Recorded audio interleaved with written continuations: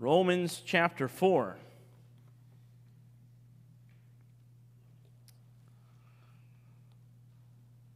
We got ourselves into a little bit of trouble last week, if you'll remember, walking through the works and grace. So we'll try to attack that a little bit more tonight. Let's go ahead and start with a word of prayer. Father, thank you so much for this day. I'm so grateful for the opportunity that we have to spend some time in your word tonight.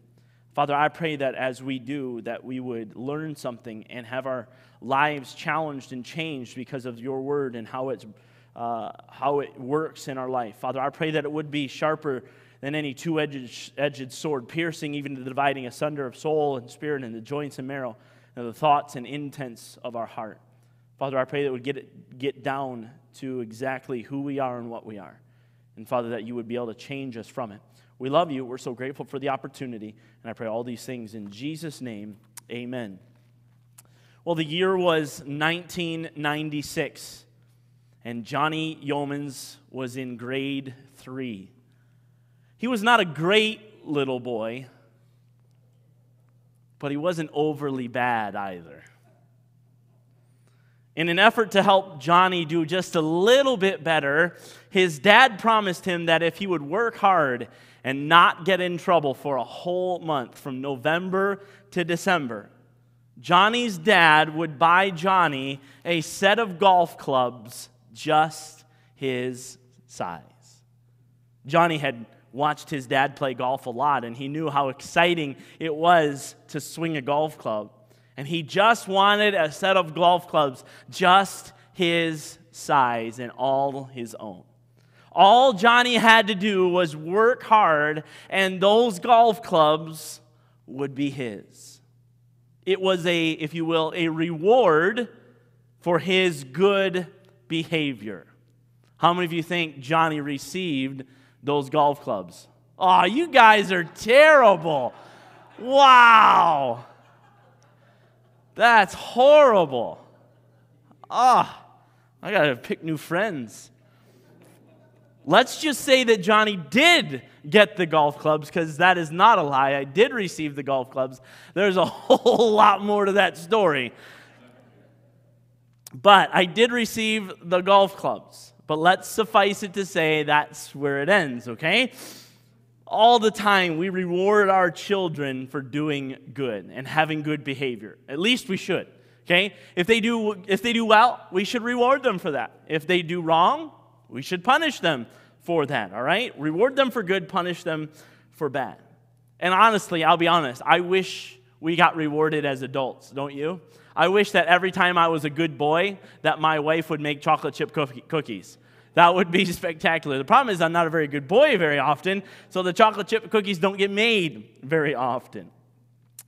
We love rewards. We love it. In fact, we just really do. We wish it was more about rewards today. But our passage today does talk about rewards. So let's take a look at Romans chapter 4. I'm not even there yet. Good night.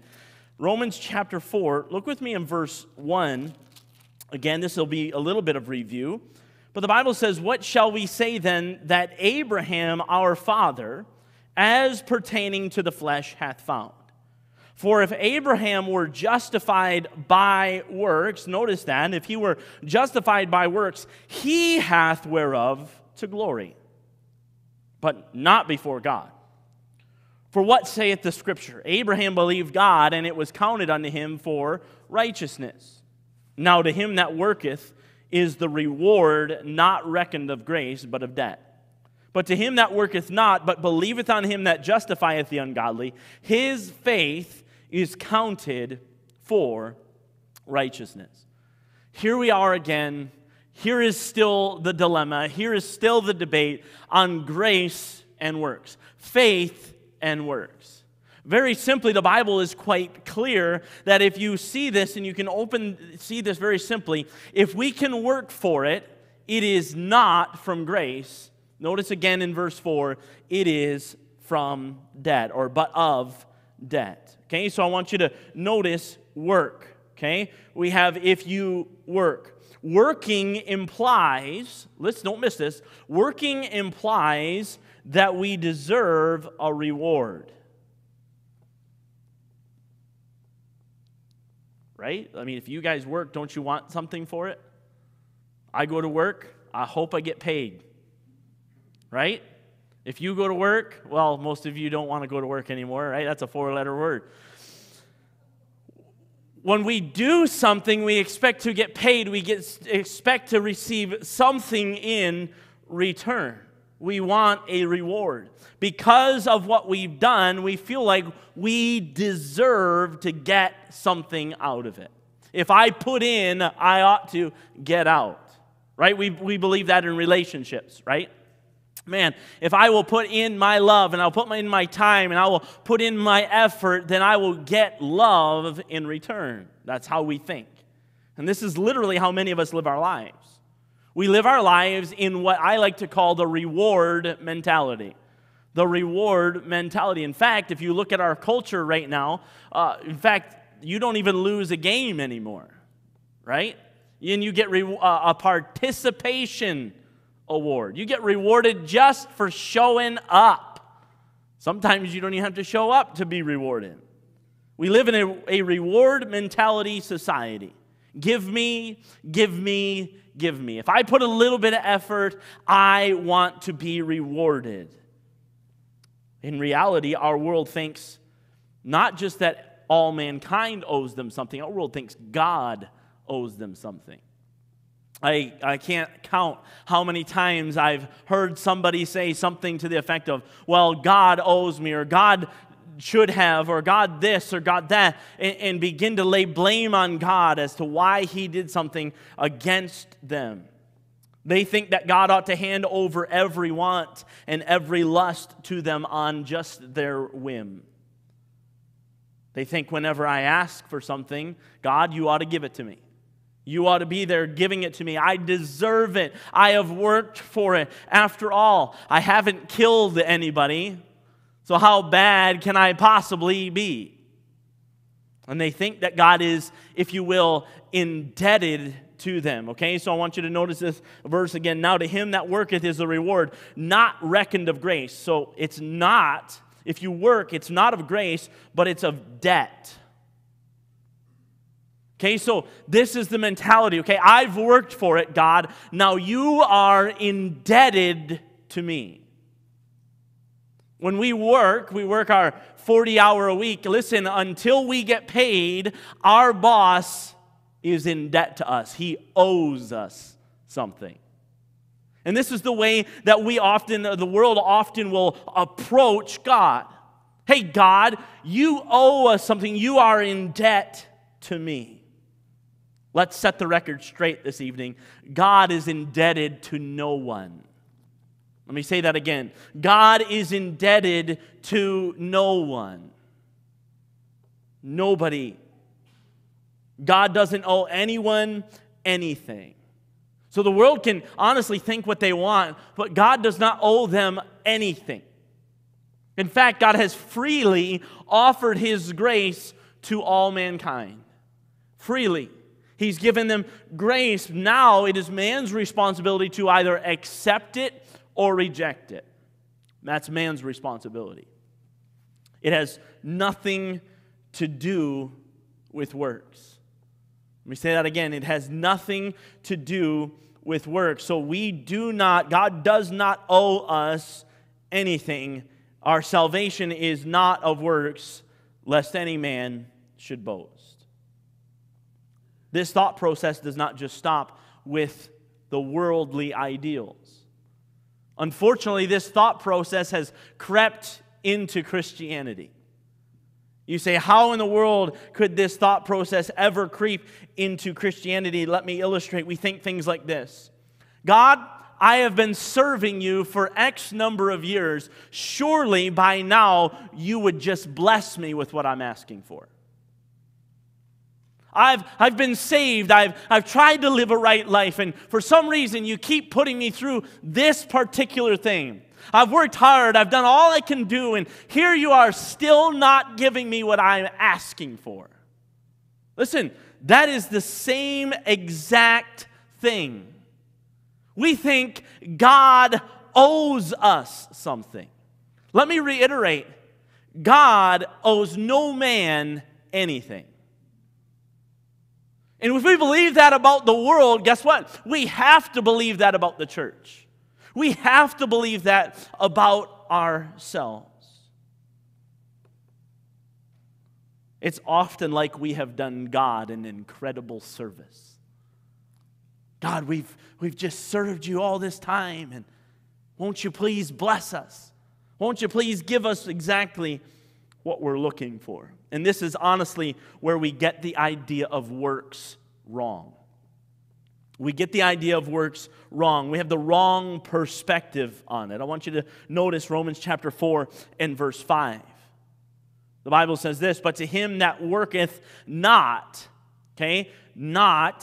but here it is, believeth on him that justifieth the ungodly, his faith is counted for righteousness. So, once again, Paul is trying to say, listen, if you don't work, you don't do anything, but you just believe, it is that belief that will be counted for righteousness. I want you just to think about some specific examples, specifically the ones that we've been talking about on Sunday morning. What did the man that had a son that had a demon possession, what did he have to do to see his son healed? Believe. What did the lady who had a demon-possessed daughter have to do? Believe. Jesus said, thy faith is exceeding great. We have all of these instances, time after time after time. The centurion who came to Jesus, he said, I have not seen so great faith, no, not in Israel. Faith, faith, faith, faith, and faith again. Listen, all you have to do is believe. It is faith. Again, I want you to notice, faith is counted for righteousness. I know that's really messy. Let's try and redo that again. Faith is counted. Faith is counted for righteousness. Don't miss that, please. Faith is the key. Works, not the key. Faith is the key to righteousness. And even, guess what? David. Okay, so we're talking about Abraham, the father of the Jews, and now Paul has the audacity to bring David into the mix, their great king. Even David wrote about the blessing of the man that got imputed righteousness without works. Look at Romans chapter 4 and verse 6.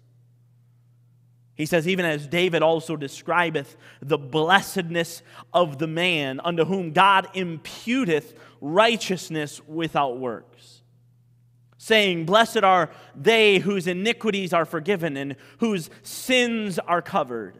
Blessed is the man to whom the Lord will not impute sin. This is a direct quote. I want you to turn over there. Psalm chapter 32. You can see at the beginning, it's a psalm of David, Mashal, instruction. Look at verse 1, Psalm chapter 32 and verse 1. The Bible says, blessed is he whose transgression is forgiven, whose sin is covered. Blessed is the man unto whom the Lord imputeth not iniquity, and in whose spirit there is no guile. Listen, this is awesome. This is wonderful. In fact, I want you to look at this word right here, blessedness. Blessedness. I want you to jump back over to verse 7, blessed. I want you to look at verse 8, blessed. We've got these wonderful blessings given to us. Blessed is the man to whom the Lord will not impute sin. We have another, blessed are they whose iniquities are forgiven. Blessedness of the man unto whom God imputeth righteousness. Oh man, this is wonderful, wonderful, almost grace, blessings, imputed favor. And so we look at this and go, wow, even David is saying this is not of works. Do you ever wonder where David says this isn't of works? I want you to look at hopefully you're still in Psalm 32. You tell me where in here this says this is not of works. Blessed is he whose transgression is forgiven, whose sin is covered. Blessed is the man unto whom the Lord imputeth not iniquity, and in whose spirit there is no guile. Does anybody see anything about works in there?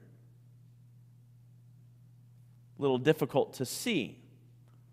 Let me try to help you with this. Okay, I want you to see this. Even as David also described the blessedness of the man unto whom, who's doing the action here? Who's doing the action in chapter 4 and verse 6? Romans chapter 4 and verse 6. God imputeth righteousness without works, saying, blessed are they whose iniquities are forgiven. How are sins forgiven? Is that something we can do? No. This is God's work. And whose sins are covered. Again, we can't cover our own sin. Even Adam and Eve couldn't cover their own sins.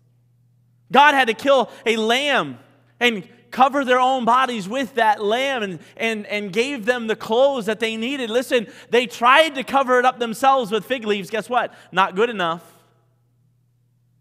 We try to cover, but we cannot cover them. But this is a blessed person whose iniquities are forgiven, whose sins are covered. Blessed is the man to whom, notice this word, these two words, the Lord will not impute sin. Let me ask you this question. Do we deserve sin to be on our account? Every one of us do. Every one of us has sin on our account. Every one of us has sin that we live with. And so the Lord should be imputing sin. He should be saying, yes, that's you. Here's the sins that you've committed. Here's the things that are going to send you to hell. We deserve that. Yet God, David, in Psalm 32 says, blessed is the man whom the Lord will not impute sin. Every one of us have imputed sin to ourselves. We've all sinned and come short of the glory of God. That's written over and over and over. We are all sinners. We are the ones who've imputed our own sin. But this is the wonderful thing about God, is He will not impute sin. We'll go back. He will forgive iniquities. He will cover sins. Hear me. God is the one who is in control of all of this. Not us. I can't cover my sins. I can't forgive my own sins. I cannot unimpute my sins. Listen, the only person that can do that is the Lord. He is in control of it. Hear me. It is the Lord who does the work. It is God who does the work. It is not us. So once again, hopefully by now, you're asking yourself the question, what good is good works anyway? If I can't do anything, and this is the work of God, the Lord's not going to impute my sin to me, what is the point of doing good works anyway? My salvation is not of good works. I can't do anything good in of myself. What's the point of good works? Good works, don't miss this, good works are not used to gain favor with God. Don't miss this. Maybe you ought to write this down. Good works are not used to gain favor with God, but they are in response to the favor of God. Shall I say that again? Good works are not used to gain favor with God, but they are in response to the favor of God. As we mentioned last week, good works are a demonstration of our faith. A demonstration of our faith. We don't do good things, don't miss this, we don't do good things in order to get something from God. You recall with me when you got saved? Look across the room. I think most of you are saved here tonight. Did you do good works in order to gain salvation? What makes us think that we, in our current society, In Christianity as a whole, we get to do good works in order to gain something from God after we're saved. Where did we get that idea? Makes us feel better, I think. But the reality is, we cannot do that. You might be still asking, what's the point of good works then? We do good works simply because of what has already been given to us by God. Don't miss that. We do good works simply because of what has already been given unto us by God. It is a response to what God has already done. I don't think you believe me. Let's go to Ephesians chapter 2. Ephesians chapter 2.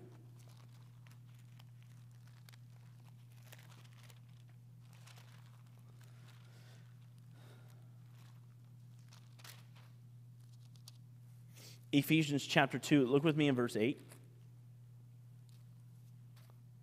Very particular. For by grace are you saved.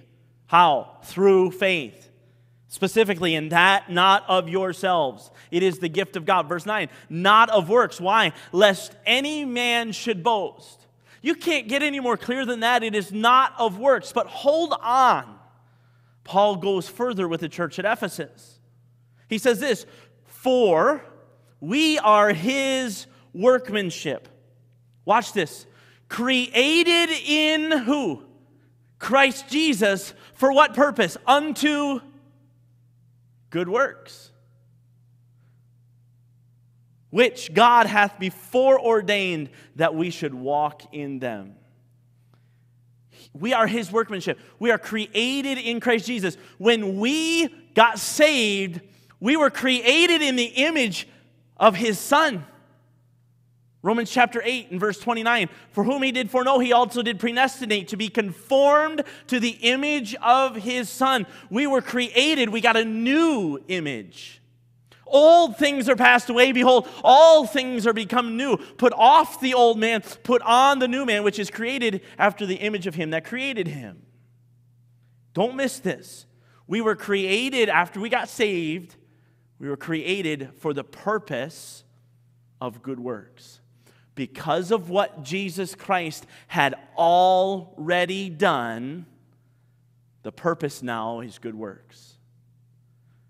I've given you this so that you can do good works. Because of what he's already done, good works. I still don't think you believe me. Go to 2 Corinthians chapter 9.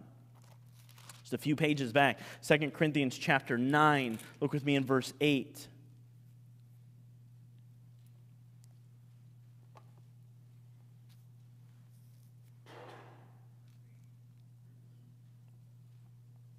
This is specifically, you can see in verse 7, every man according as he purposeth in his heart, so let him give, not grudgingly or of necessity, for God loveth a cheerful giver. So the specific context of this is around giving. Look at verse 8, though. And God is able to make all grace abound toward you. For what purpose? That ye always, having all sufficiency in all things, may abound to every good work. Grace is given for what purpose? For good works. Don't miss that. Grace is given for the purpose of good works. I'm going to say it one more time. Grace is given for the purpose of good works. Because of what God has already done, do good works. Still don't believe me, do you? 1 Corinthians chapter 3. 1 Corinthians chapter 3. Read a little bit more of a lengthy portion here. 1 Corinthians chapter 3 and verse 8. Hopefully we'll look at the context of 1 Corinthians chapter 3. Basically, the Corinthian church is arguing. I got baptized of Paul. I got baptized of Apollos. And who cares, right? And Paul says in verse 5, who then is Paul and who is Apollos? We're just ministers. Verse 6, I have planted, Apollos hath watered, but God gave the increase. So verse 7, so then neither is he that planteth anything, neither he that watereth, but God that giveth the increase. Verse 8, Now he that planteth and he that watereth are one. And every man, watch this, shall receive his own what? Reward according to his own what? Oh, see, Pastor Yeomans, you just messed the whole thing up. You said that we don't receive a reward because of our works. Right here the Bible says that we receive a reward according to our labor. Let's continue. Verse 9. For we are laborers together with God. Ye are God's husbandry. Ye are God's building. According to the grace of God, which is given unto me as a wise master builder, I have laid the foundation, and another buildeth thereon. But let every man take heed how he buildeth thereon. I want you to notice verse 11. For other foundation can no man lay than that is laid, which is who? Jesus Christ. Do you normally lay the foundation after you build or before you build? Before. I want you to notice that the foundation is laid, verse 12. Now if any man build upon this foundation, gold, silver, precious stones, wood, hay, stubble, every man's work shall be made manifest, for the day shall declare it, because it shall be revealed by fire, and the fire shall try every man's work of what sort it is. If any man's work abide, which he hath built thereupon, he shall receive, notice again, a reward. And if any man's work shall be burned, he shall suffer loss, but he himself shall be saved, yet so as by fire. I want you to notice again, I'll just be honest, reward is used all over the place in this passage. It's all over the place. It is so obvious that what you do will receive some sort of reward. Wood, hay, or stubble, gold, silver, or precious stone. How we build upon the foundation of Jesus Christ will be a reward of some sort. Now notice with me though, that these are not earthly rewards. This is important. I'm not trying to excuse the Bible away. What I'm trying to show you is that these are not earthly rewards. These are heavenly rewards. These are heavenly. By the way, it seems very apparent to me, and there's a great indication that we won't really want these rewards anyway. There seems to be great indication that what we do when we receive these rewards is just give them back to Jesus.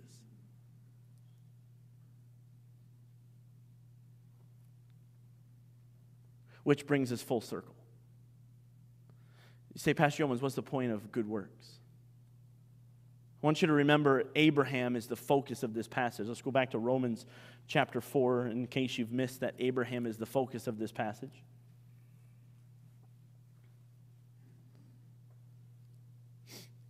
The Bible says, what shall we say then that Abraham our father as pertaining to the flesh hath found?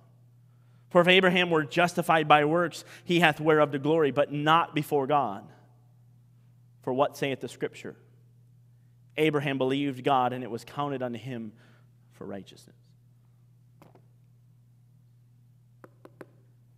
Abraham. Do you ever wonder what Abraham's reward was? Was it a son?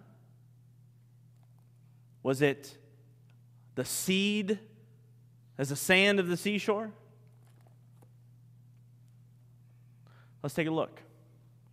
The Bible says in Genesis chapter 15 in verse 1, after these things the word of the Lord came unto Abram in a vision, saying, fear not, Abram, I am thy shield and thy exceeding great reward. What's the reward of Abraham? God is the reward. God is the reward.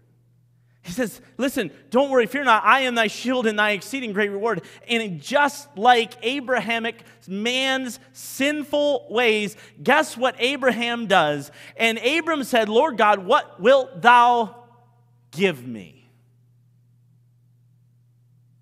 Abraham's just a normal guy just like you and me. He says, listen, Abraham, you don't need anything. I am thy exceeding great reward. And Abraham, in immediate fashion, says, all right, what are you going to give me? And we know over time and through much study that, listen, God spent the majority of his time trying to get Abraham's eyes off of the seed. Come on, God, give me what I deserve. All right, I'm going to go get impregnate Hagar, and that's the way that we're going to get this done. All right, God, I guess I'll go kill my son. I'll do all these different things. And listen, God spent a great deal of time for Abram to get his eyes off of this and get his eyes up here.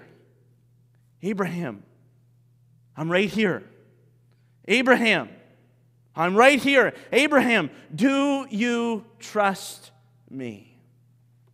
Abraham's reward was God.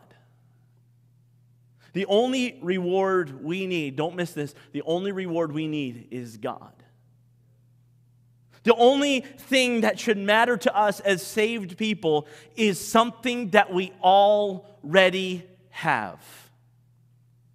We already have Jesus Christ. We already have him. He has already done the work. The work is already accomplished. It is finished.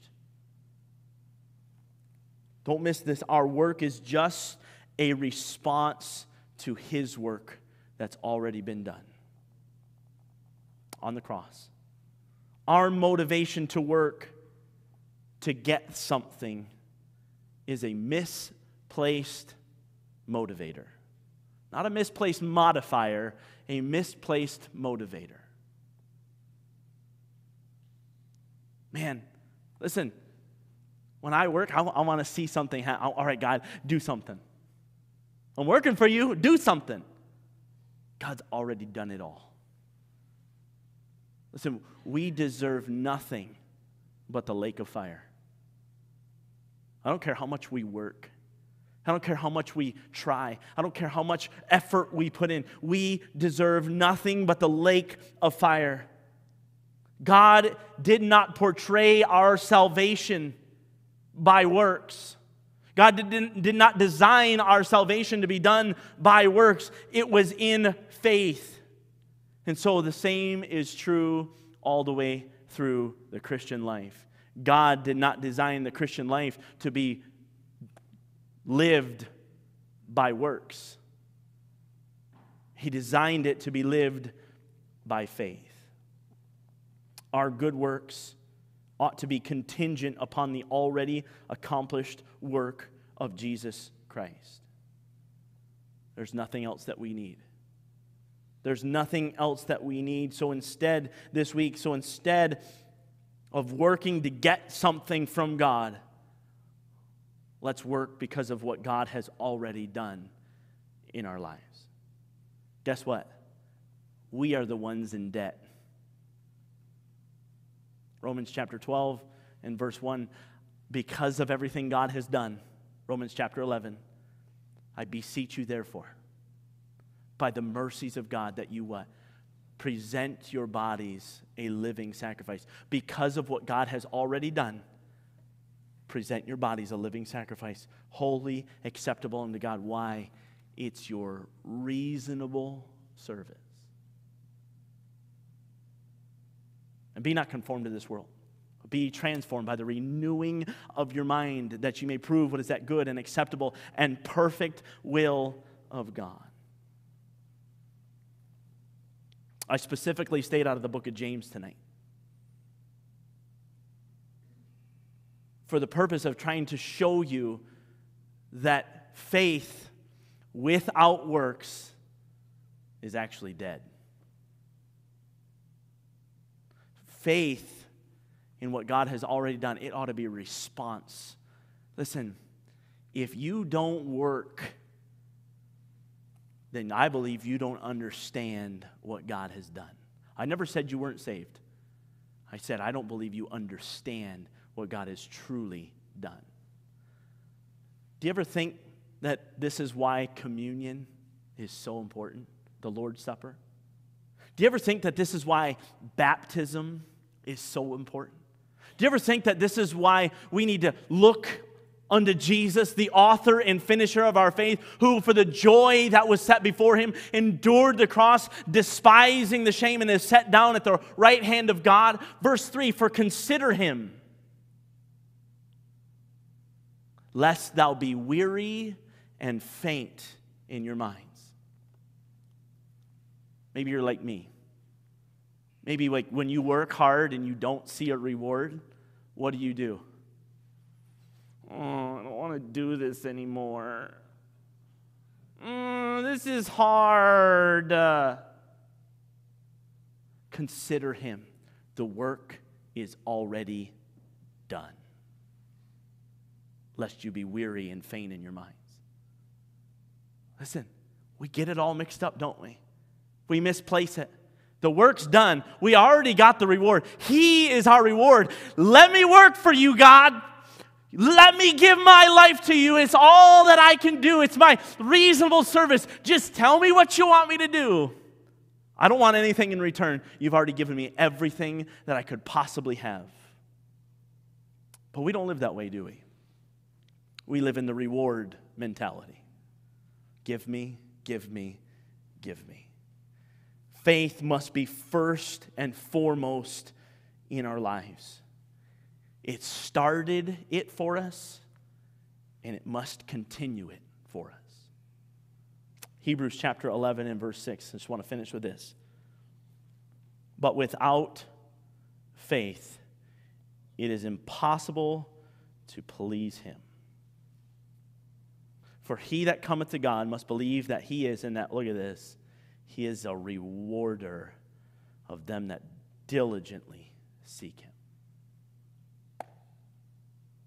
I don't know what else to say. The finished work of Jesus Christ on the cross is the work. We did nothing to receive it. We can do nothing to obtain it, and we can do nothing to keep it. We don't work to gain favor with God. We work because of the favor already done. And even David believed so. Abraham figured it out. Listen, belief, faith. So let me ask you, how are you working this week? Are you working on credit because you owe? Or are you working with thinking that God owes you? If you work this way, you're going to be sadly disappointed. But if you work, God's already done the work for me. You're going to work with a renewed vigor, with a renewed life, with an excitement. And guess what? Guess what? Matthew chapter 5:16 will still be true. Let your light so shine before men that they may see your good works. And what does that do? Glorify your Father which is in heaven, because the work's already done. It's done. That's why good works are still important. But they have nothing to do with gaining or obtaining the favor of God. It's only in response to. It's a demonstration of. Hope that's a help to you. Let's pray. Father, thank you so much for this day. Thank you so much for the opportunity. Father, I'm so grateful for your word and how truthfully, how clear it is. And Father, I pray that we would see it, understand it, and be moved by it. And Father, I pray that our motivation would not be misplaced this week, but it would be placed solely in the person of Jesus Christ and what he's already done. Father, we get to celebrate that this week. Resurrection of Jesus Christ.